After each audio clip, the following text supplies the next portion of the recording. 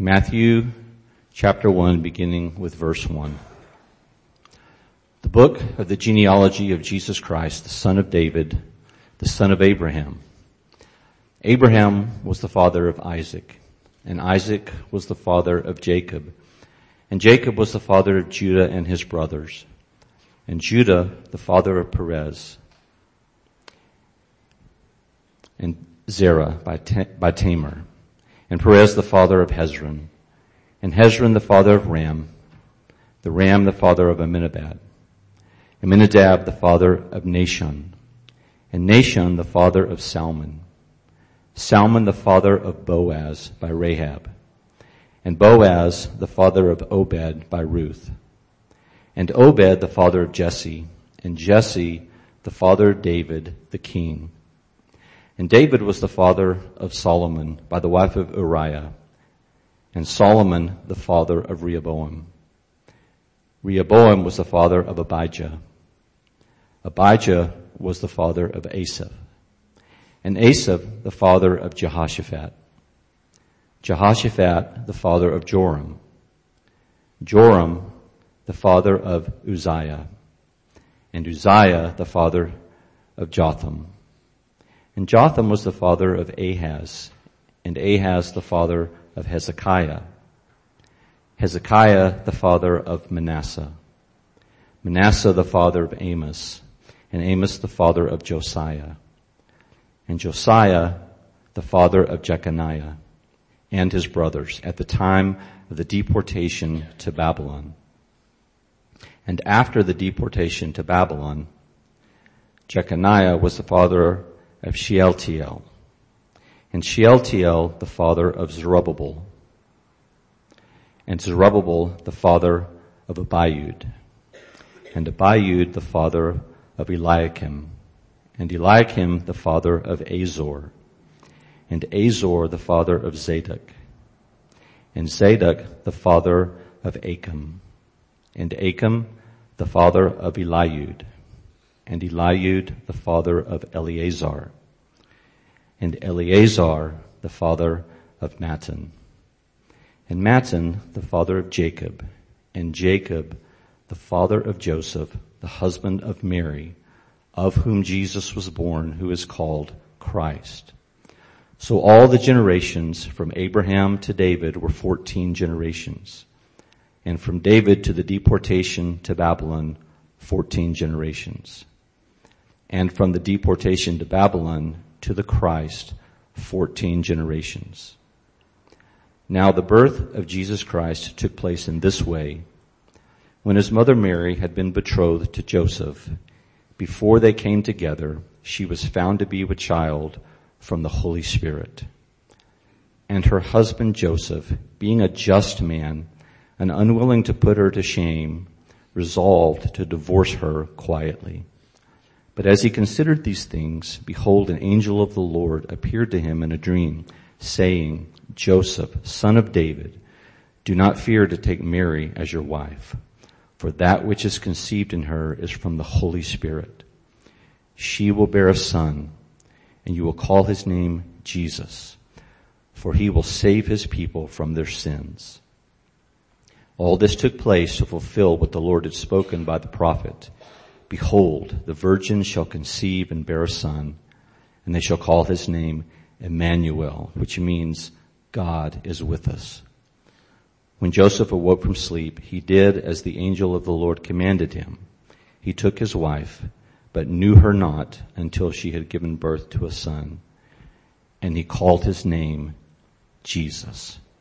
This is the word of the Lord. Heavenly Father, we thank you that we live on this side of that story.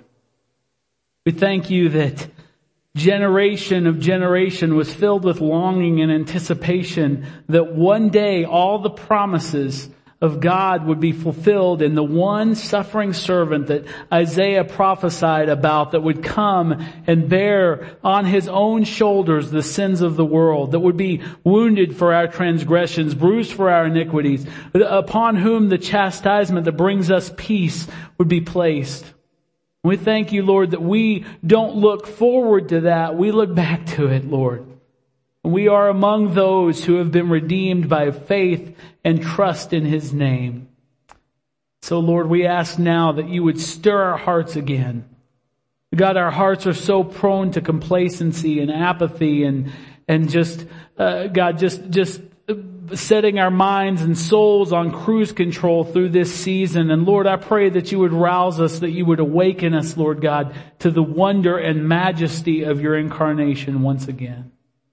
And that we would see it, and that we would revel in it, and we would rejoice in it. That our eyes would weep tears of joy as we think about what you have done to rescue us from our own sin, from death, from the devil himself. We thank you, Lord, that you are God. Now, God, we ask that you would divinely equip us to hear the word of God as it is, breathed out by the very mouth of God. And that you would enable me, Lord, to preach it effectively and accurately, God, and in a way that glorifies you. Thank you for all of this, Lord. We are acknowledging in this moment our full dependence on you, God. Without you, you said in the book of John, we can do nothing. And there's no other place where we're more aware of that than in the presence of the majesty of your word. In Jesus' name we pray. Amen. You may be seated. All right. Who can recite that back to me from memory? It's a lot of names, isn't it? It's a lot of names. It's interesting to me that when Matthew presents the story of Jesus to the Jewish world, you got to understand there's 4 Gospels, 4 life stories of Jesus in the Bible. Matthew, Mark, Luke, John. And each one of them is written in a different context, same story, different context to different audience. Matthew, as Tom said last week, is the most Jewish of those 4 books. He references Old Testament scriptures a lot. And so when he wants to present the story of Jesus, a man who he walked with, a man who called him out of his own darkness to follow him, and he wants to present this story, he begins with a genealogy. Now, this is not the only genealogy of Jesus in the Bible. There's also one in the book of Luke. But even more importantly, it's not the only genealogy in the Bible. If you went to the Old Testament, especially a book like First Chronicles and some of the books of Moses, Genesis, Exodus, Leviticus, Numbers, Deuteronomy, you would find long lists of names. And while we might be tempted to just hit the fast forward button and skip over those are all there for a very important reason. You see, from the beginning of the Jewish nation, detailed genealogies were kept for a very important reason. They were there to establish a person's heritage, their inheritance, their legitimacy, their rights. And it's interesting to me that the word genealogy, that Matthew says this is the genealogy, the book of the genealogy of Jesus Christ, that Greek word for genealogy is Genesis.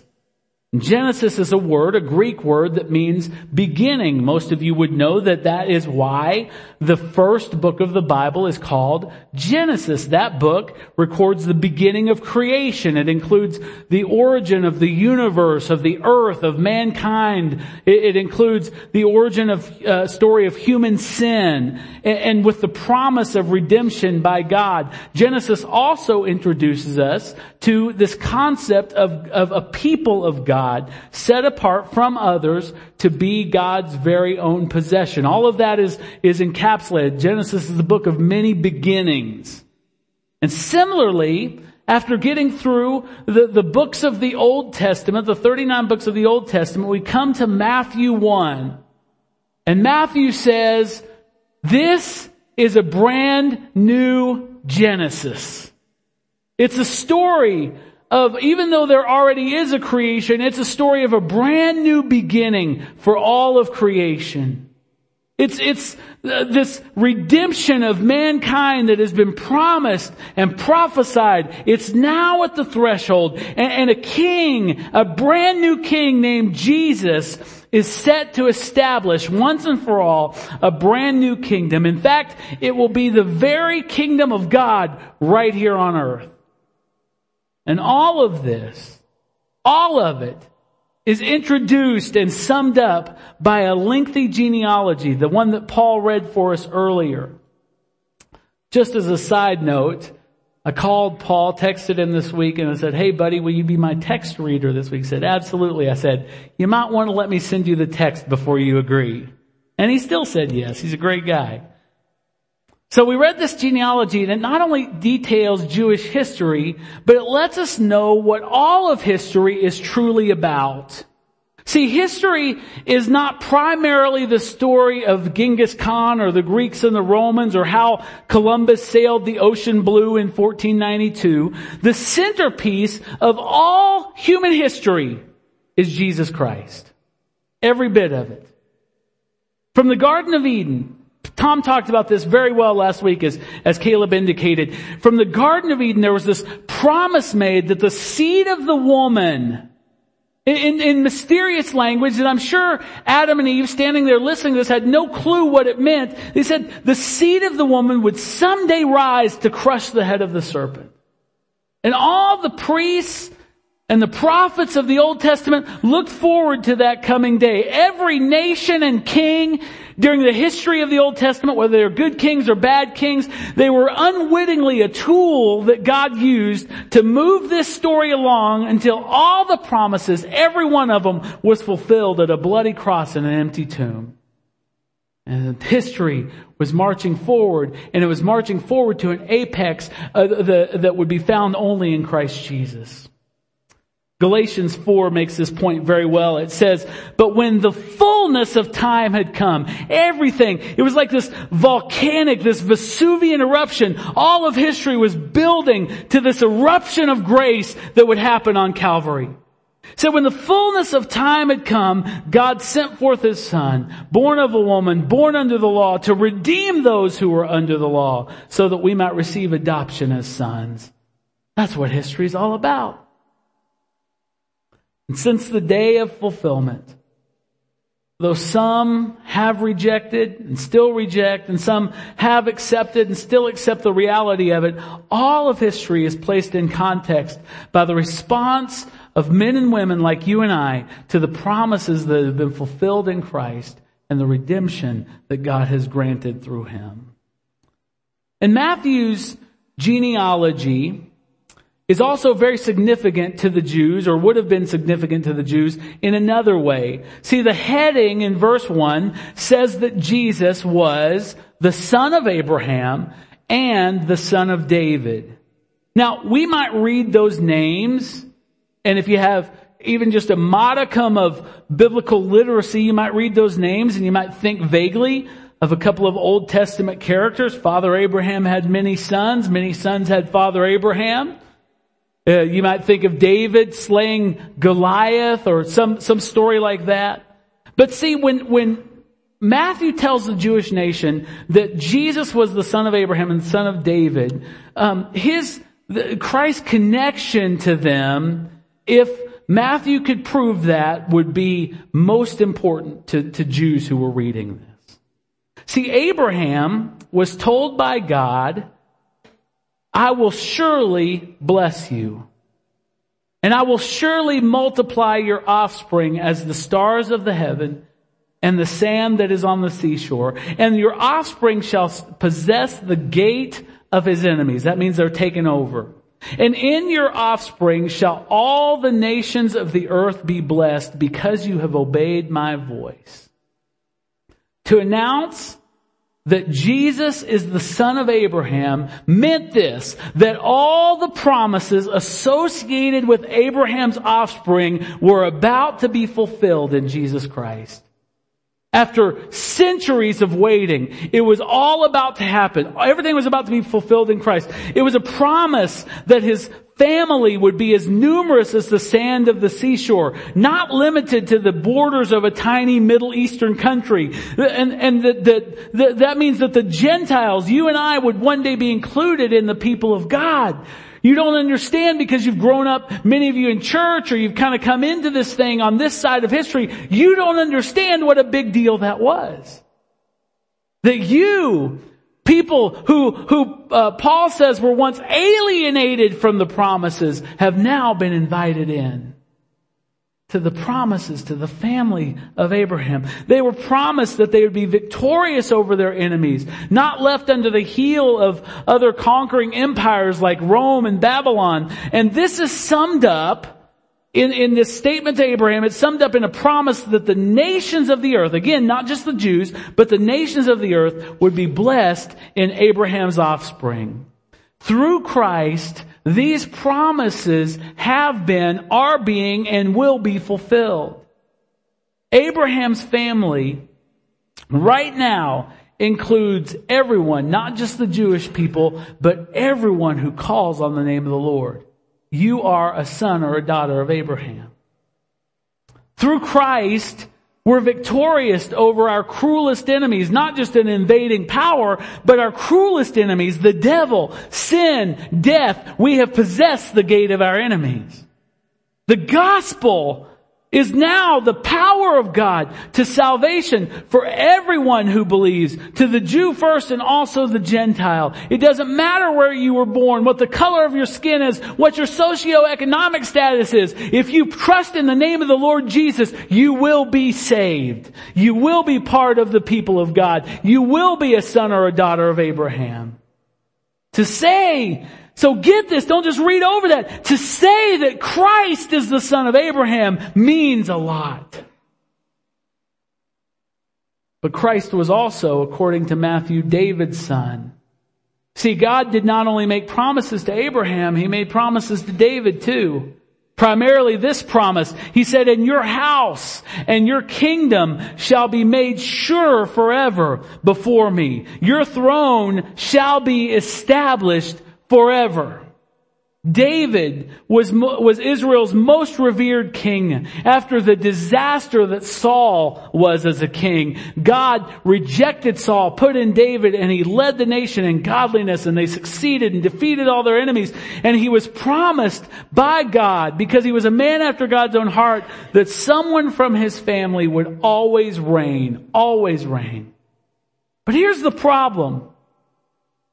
When Matthew is writing this, for almost 500 years, no heir of David had ruled. Something had happened in the promise. Now, raise your hand. Let's take a quick poll if you believe that God always keeps His promises. Raise your hand. But something had happened. 500 years, no heir of David had ruled. The people had sinned for decades, just sinning right in the face of God for decades. And therefore God had sent them into exile for 70 years in Babylon. And when they returned from Babylon, they were oppressed by several empires, one right after the other, the Persians, the Greeks, the Romans. And they had no king of their own. They just paid tribute to foreign kings. And so, here's what I want you to hear. For Matthew to declare that Jesus was the son of David didn't mean that He was merely a descendant of the king, but that He was the son of David. That He was the one that everyone was waiting on, who would return to the throne and reign forever in righteousness, fulfilling all of the covenant promises that God had made to His people so long ago. So after Jesus' lineage and His heritage are validated in this genealogy, son of Abraham, son of David, we're given a list of 42 names as landmarks of covenant history. Now this list, as you just read it, I know you're paying sharp attention, right? You could all quote it back to me. This list includes patriarchs, the founders of the Jewish nation, Abraham, Isaac, Jacob. It includes faithful Ruth, whose story is told in the book of Ruth. It includes kings like Solomon, And all of this, step by step, generation by generation, leading to Joseph, who would be known as Jesus' earthly father.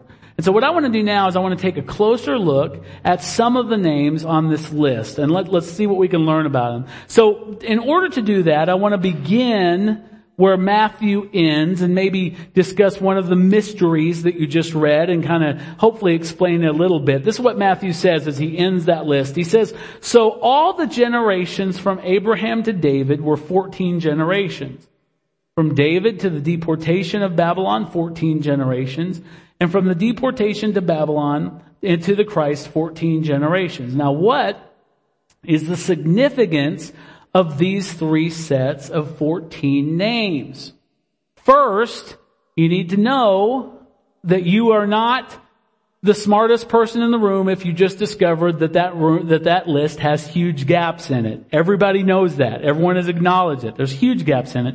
A couple of those gaps are of several hundred years.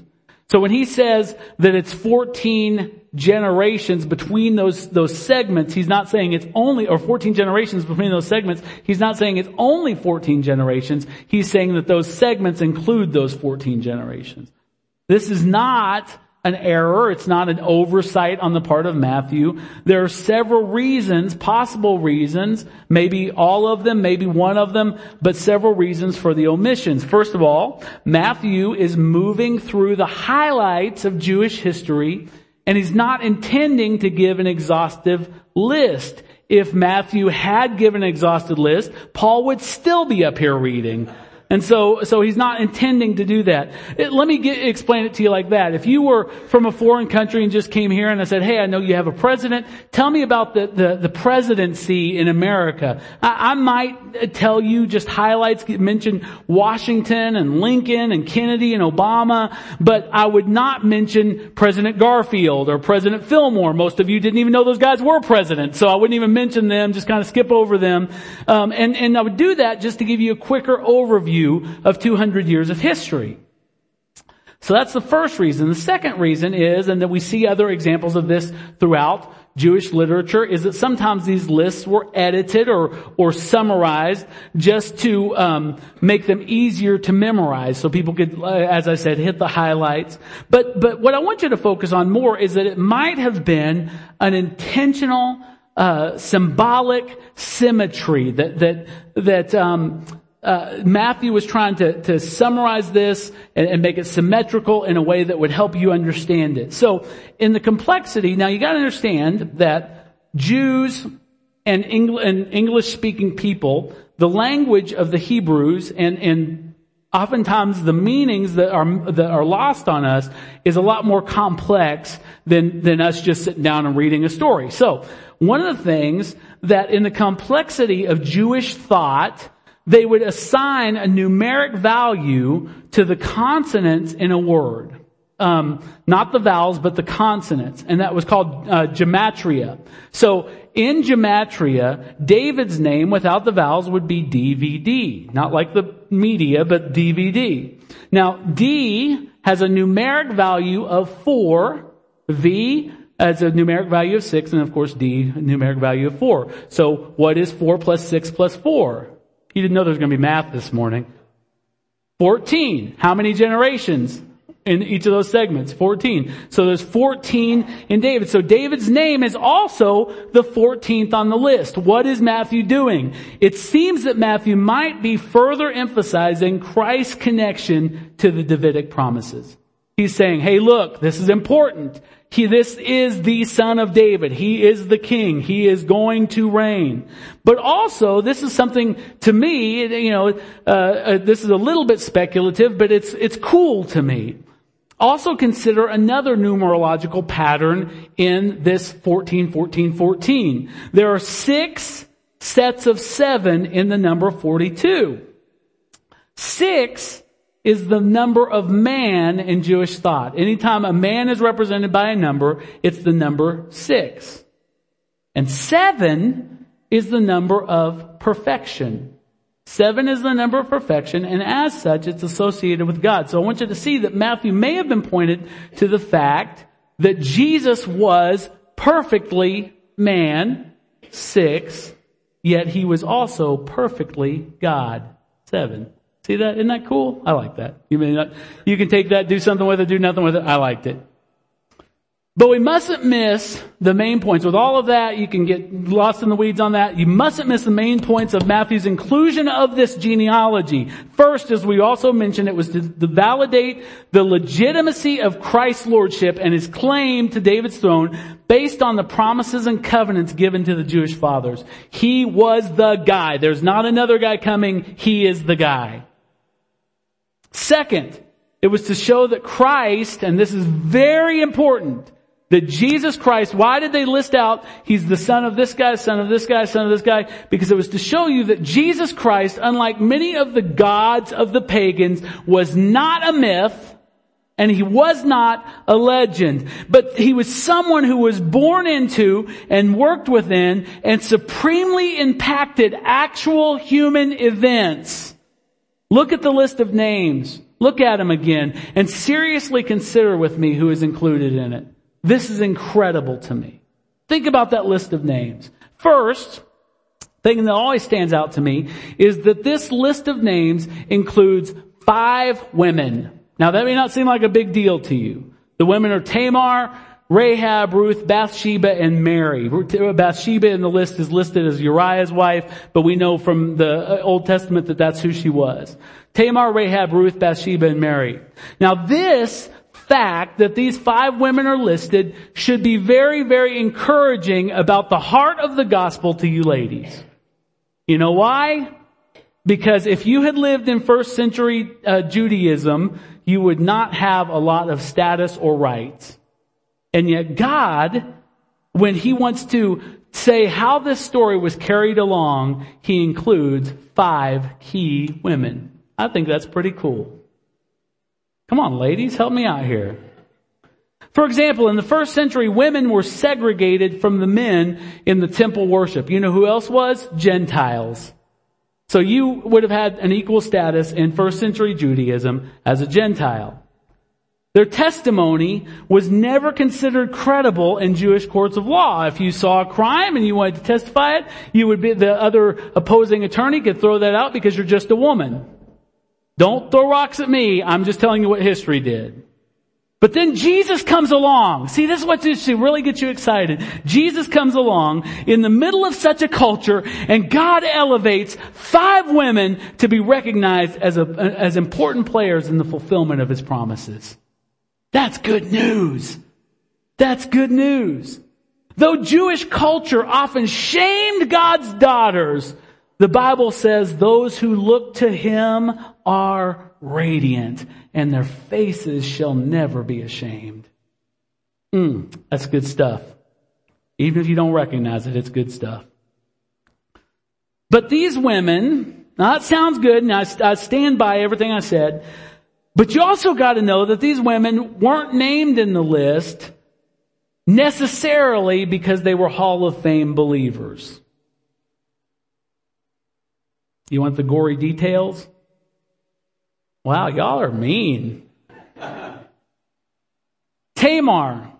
What do we remember her for? Well, if you go to the book of Genesis, you'll find that we remember Tamar for having an incestuous encounter with her father-in-law while pretending to be a prostitute. Rahab was in fact a prostitute. Both she and Ruth were Gentiles, and we've already talked about how the Jewish world looked at Gentiles. Bathsheba famously committed adultery with King David, and then of course Mary was an unwed pregnant teenager. All of these women would certainly qualify as the black sheep of most of our families. But watch this. But Tamar bore the sons that ensured the line of Judah, the tribe from which Jesus ascended. Rahab, in a moment of crisis, joined herself to God's people when her city, Jericho, was about to be sacked, placing her trust in God and saving her family. Ruth, the Moabite, also embraced the people of God and became grandmother of King David as a Gentile. And it was Bathsheba's son Solomon, who though according to custom should not have been the king because he was not the firstborn, was chosen by God to become king of Israel. And Mary, well, I think you know how her story turned out. Yeah, she was a pregnant teenager. But she, through faithfulness and obedience and willingness and submission, brought forth to the world the Son of God. So you can look at that list of women and you go, oh, there's some scary stories in there. I'm telling you, you have no idea what grace can do. You have no idea how grace can rewrite your story to bring glory to God. Oh, and by the way, it wasn't just the women who were rascals on this list. Some of the guys kind of cringeworthy themselves. Many of the kings, in fact, who are on the list were no gold medal winners in the history of redemption. Solomon was a sex addict who eventually became an idolater because of it. Rehoboam was a childish, petulant fool. Ahaz, yes, in the line of Jesus Christ, offered his son as a human sacrifice. Manasseh, Amos, Jeconiah, all of them led the people into terrible idolatry that in fact led to their exile in Babylon. And the good kings, the ones we consider righteous, even those guys were terribly flawed. We all know David's story, adultery, murder. But Asaph and Uzziah and Hezekiah, all of those guys, though generally considered righteous, made terrible, grievous errors, sinning at some key point in their stories. The list begins, of course, with the patriarchs, Abraham, Isaac, Jacob. Surely those guys were better people. Nope. Twice, Abraham, the father of our faith, inadvertently pimped out his wife to save his own skin. How thrilled would you be about that, ladies? Isaac did the same, like father, like son. And then he went on to show favoritism to one of his kids, causing all kinds of problems in that family.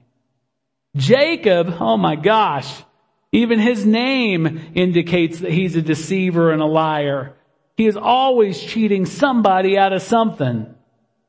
And you might ask, hearing about these ladies, these men, you might ask, why on earth would Jesus want all this dirty laundry of his family written down forever in the Bible? Would you?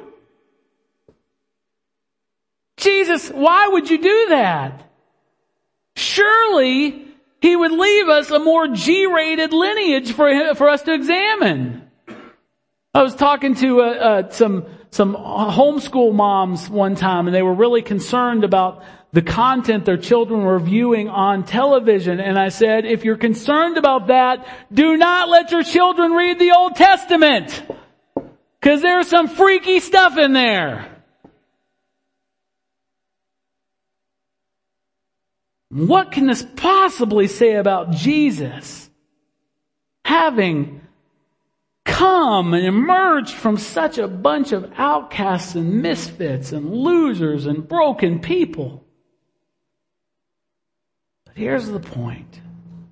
Everything I want to say to you this morning, I want you to realize that the sin of those people is not a glitch in the story. It is the point of the story. The sin of those horrible mistakes, the terrible things that the people did that are recorded forever in Holy Scripture, they are the point of the story. Generation after generation of God's people, though they had the covenants, though they had the promises, generation after generation of them were tripped up and robbed, and many of them were destroyed by their own sin, their wayward hearts, their idolatry, their spiritual adultery. Sin had absolutely done them in. But all through their history, in the middle of such scandalous wickedness, all through their history, God sent prophets who called them back to repentance. And those same prophets would reiterate promises of a coming one who would eternally deliver them. Repent, promise, repent, promise, repent, promises. And all these promises, as I said earlier, began in Genesis, and they continued to be delivered all through the period of the good and the evil kings. And they even kept coming throughout and shortly after their sorrowful exile in Babylon. God kept promising. It's all going to be different. It's all going to change. Hold on. Anticipate. Wait. Don't give up. And then, shortly after the return from Babylon, nothing. Nothing. God went completely radio silent for 400 years. Nothing. No prophets, no promises. And this happened in one of the most tragic, painful times in Jewish history. The Greeks rolled in after the Persians and absolutely desecrated the temple. They hoisted blasphemies to their pagan gods in that holy place. And then after they were done in, the Romans came in, cruel and oppressive and taxing everybody for everything. Terrible time. And yet the Jews, in their scrolls, still had the recorded words of the prophets, but surely in 400 years, they had to wonder. They had to imagine and wonder at times if God remembered their sorrows. It had been so long. Anybody ever waited a long time for God?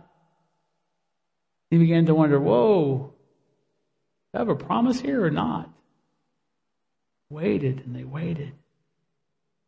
And then one day, seemingly out of nowhere, a little probably 12 to 16-year-old girl is minding her own business, going about her day, and a visitor from heaven shows up, an angel of the Most High God, with a message from Yahweh himself.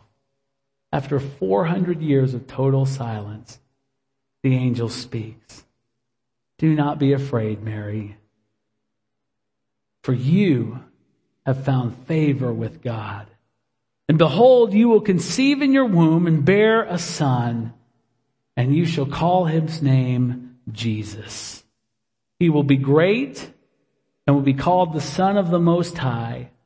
And the Lord God will give him the throne of his father David. And he will reign over the house of Jacob forever, and of his kingdom there will be no end. The Holy Spirit will come upon you, and the power of the Most High will overshadow you. Therefore the child to be born will be called Holy, the Son of God. That's a pretty good message after 400 years, isn't it? And after all the waiting, all the longing, the time had come. Somebody was here to sit on David's throne and reign over the house of Abraham, Isaac, and Jacob forever. And moreover, he would be revealed as holy, literally the Son of the Most High God. There was somebody else in the story, though, that needed to be helped. Her husband Joseph, being a just man, finds out this daughter that has this young lady that they've had a marriage that's been arranged since they were children. Finds out that she's pregnant. It says, being a just man and unwilling to put her to shame, he could have had her stoned for adultery, but he resolved instead to divorce her quietly because he was a good man. But as he considered these things, behold, an angel of the Lord appeared to him in a dream, saying, Joseph, son of David, do not fear. There's that word again. Told Mary, don't be afraid. Joseph, do not fear to take Mary as your wife, for that which is conceived in her is from the Holy Spirit. She will bear a son, and you will call his name Jesus, for he will save his people from their sins.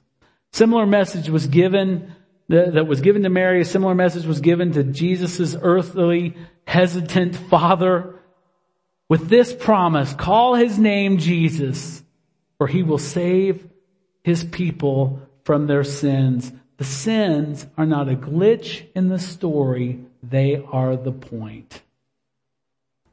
Jesus' name in Hebrew was Yeshua, or in English, we would say Joshua.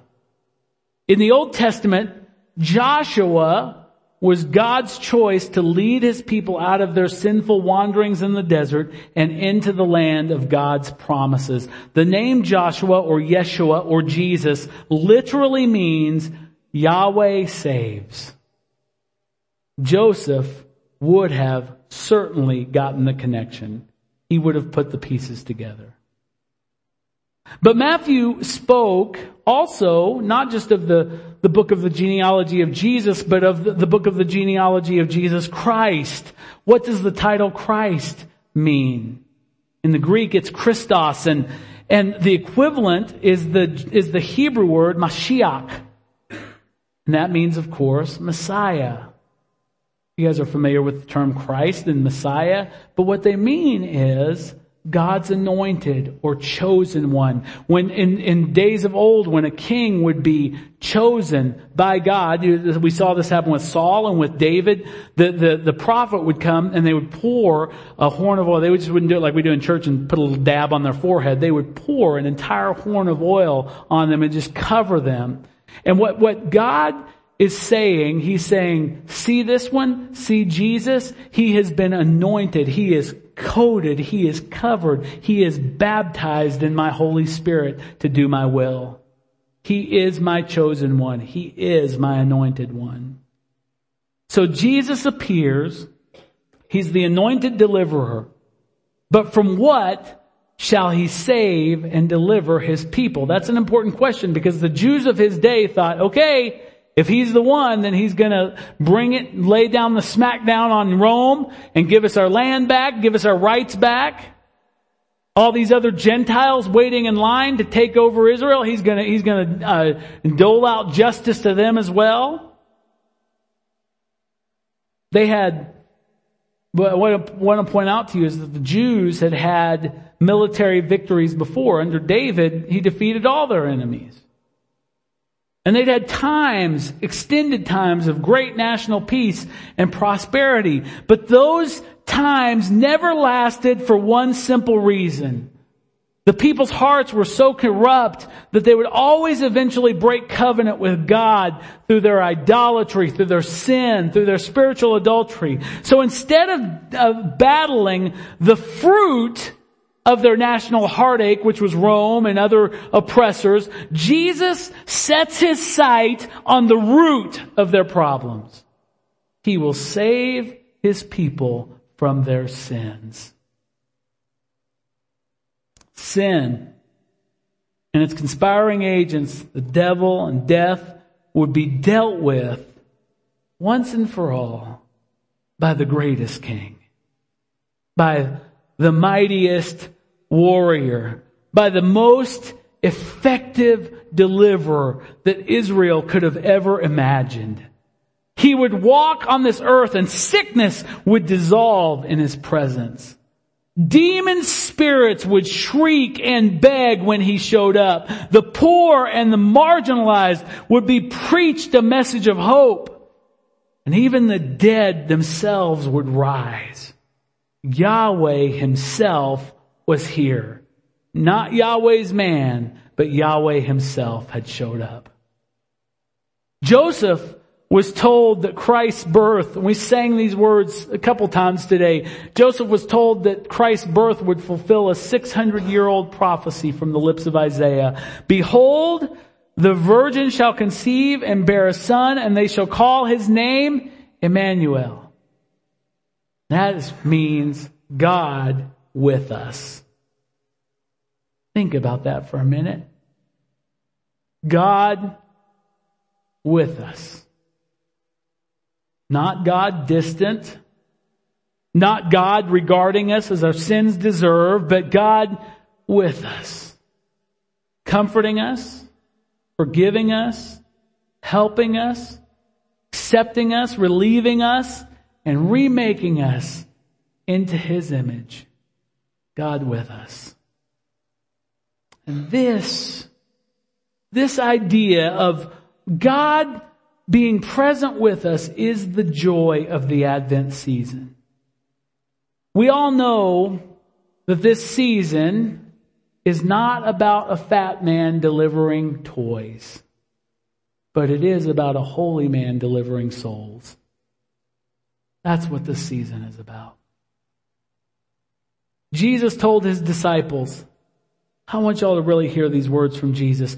Jesus told His disciples, "For truly I say to you, many prophets and righteous people long to see what you see and didn't see it, and to hear what you hear and didn't hear it. But guess what? You see it. You hear it. You live in the time in history where all the promises and the beauty of the covenant have been fulfilled. You have been the people that can now, in spite of your sin, in spite of your brokenness, you can look to a Savior who saves and a Redeemer who redeems. You've been blessed to live in the time where that which was anticipated for so long has come to pass. That which was earnestly longed for has been fulfilled. Christ has come. And He has completed His work. There's nothing left to do. He's delivered His people. Where is He now? He is set down, the man Jesus Christ, at the right hand of the Father, enthroned in righteousness and glory forever.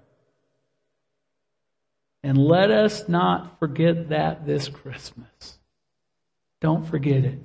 Oh, and by the way, don't forget it in January, February, March, April, May, June, July, August, September, October, November, December. Don't forget it. Especially now, let's not be distracted by all the busyness. Who's busy this season? Raise your hand. Oh, y'all are so liars. I have to call y'all on that all the time. We're all busy. Got all kinds of things going on. But don't be distracted by that busyness. Don't be distracted by the materialistic white noise surrounding this season. People complain about it. Nothing we can do about it except for this. Instead of getting bent out of shape because you think some godless culture has kicked Christ out of Christmas, and let me just say something about that. What did you expect Him to do? I mean, come on. I'd see things on Facebook and stuff where people are so upset because of they think that some retailer isn't being Christian enough at Christmas. That's not their job. You know whose job it is? It's our job. So instead of get your nose bent out of shape about what some retailer's not doing, instead of that, this season, and again, all throughout the year, be found worshiping. Let me say that again because I don't think half of you heard it. Don't be complaining about the culture. Be found worshiping. Always. In every circumstance. Peter said, don't worry about them, but in your hearts, revere Christ as Lord. Man, if you go into some store and you see happy holidays and season's greeting, who cares? Say, Jesus, I'm so glad you're Lord of my life. I'm so glad I recognize that you came as a baby and you grew up into a man and you had let your precious body be nailed to a cross and you kicked open the door of a tomb and walked out and now you're seated as Lord over all creation. Lord, I revere you as Lord in my heart. Who cares about season's greetings? You are Lord. And don't forget, Caleb has helped us with this a lot in the last couple of weeks. Don't forget that while we live on this side of the cross, we too are still waiting. And let that be an important part of your celebrating this season. We're still waiting. Just as the Jews between Abraham and Christ. But we're not waiting for Jesus to save us from our sins. He's already done that once and for all. We're waiting for him to return. Even so, come quickly, Lord Jesus. And he's going to return. He's going to put an end to our enemies forever. He's going to recreate or resurrect our bodies. He's going to reign over the universe from earth eternally as we praise and we serve him and always beholding his beauty. So guess what? They were longing, we're longing too. Come quickly, Jesus. Come quickly. So today, we're about to gather at the table like we do every week. And I want the table, if I could have my communion workers come, I'm going to ask you to let the table remind you of a few things. I asked you to revere Christ in your hearts as Lord. And so I want you to start that today. If you're going to take a posture of worship for Christmas, let it start today. So close your eyes, bow your heads, and I want to just tell you some things that I want you to think about as you come today. Don't just do this to satisfy me. Really seriously, I want you to think about these things. Think deeply. In a moment, you're going to eat actual bread and you're going to partake of an actual cup. The physical element here that you're going to partake of.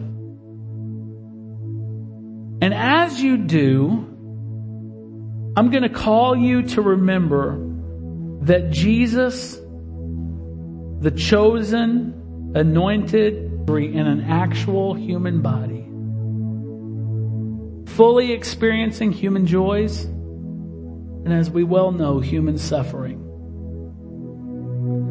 And let's remember that that actual body was torn and it was shattered, and the blood that filled that body flowed freely for one purpose: to save his people from their sin. And let's not also forget that Christ is risen and that he is reigning. Jesus is alive and well and in charge. And beautifully, he's promised to share this cup with us one day in a new kingdom. To partake of this bread in a new kingdom. Traditionally, I've read to you from 1 Corinthians chapter 11 as our words of institution, but I want to borrow today from Matthew's gospel account of the Last Supper.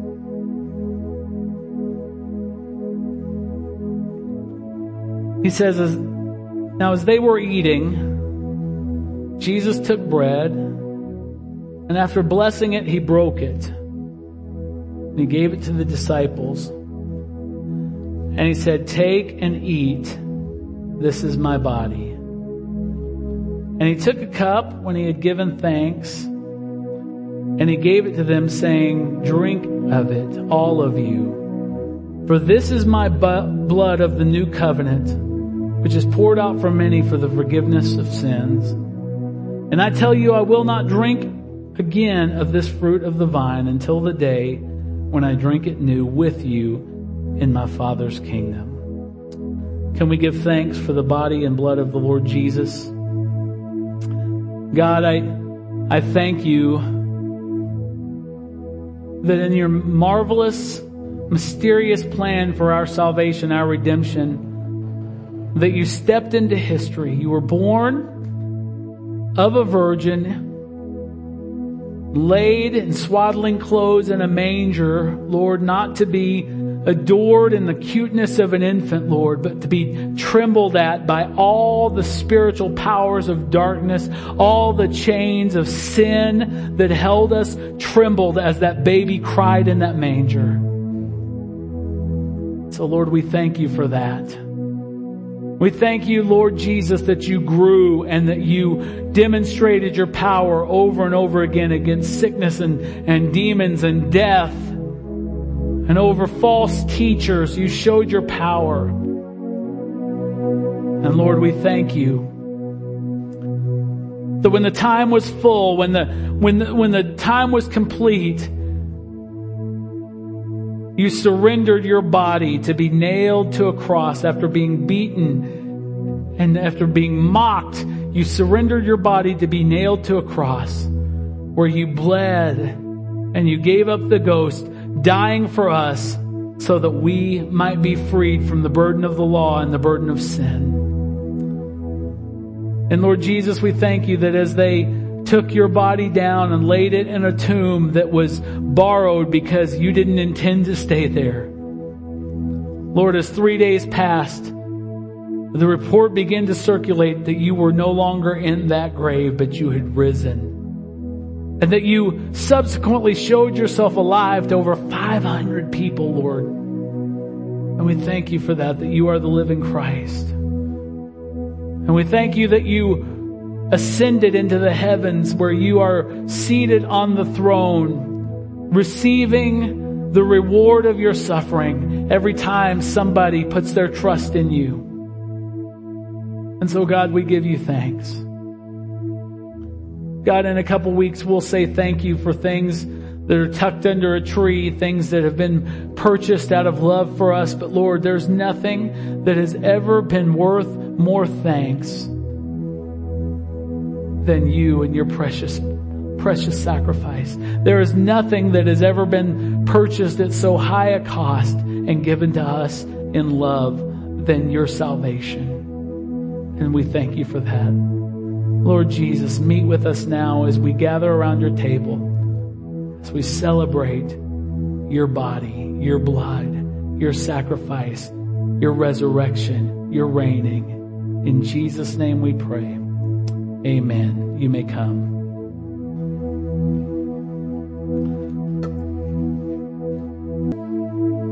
Well, if you would stand one more time, I'm going to read a benediction over you. Just some of the thoughts that the Lord laid on my heart with this week and this message. I wanted to go a little bit different route and just read you a summation of the gospel from the book of Titus. And so if you would just place your hands in a receiving position, I'm going to read these words over you and think about all that Jesus has done for you. But when the goodness and loving kindness of God our Savior appeared, He saved us, not because of works done by us in righteousness, but according to His own mercy, by the washing of regeneration and renewal of the Holy Spirit, whom He poured out on us richly through Jesus Christ our Savior, so that being justified by His grace, we might become heirs according to the hope of eternal life. And all the people of God said, you're dismissed.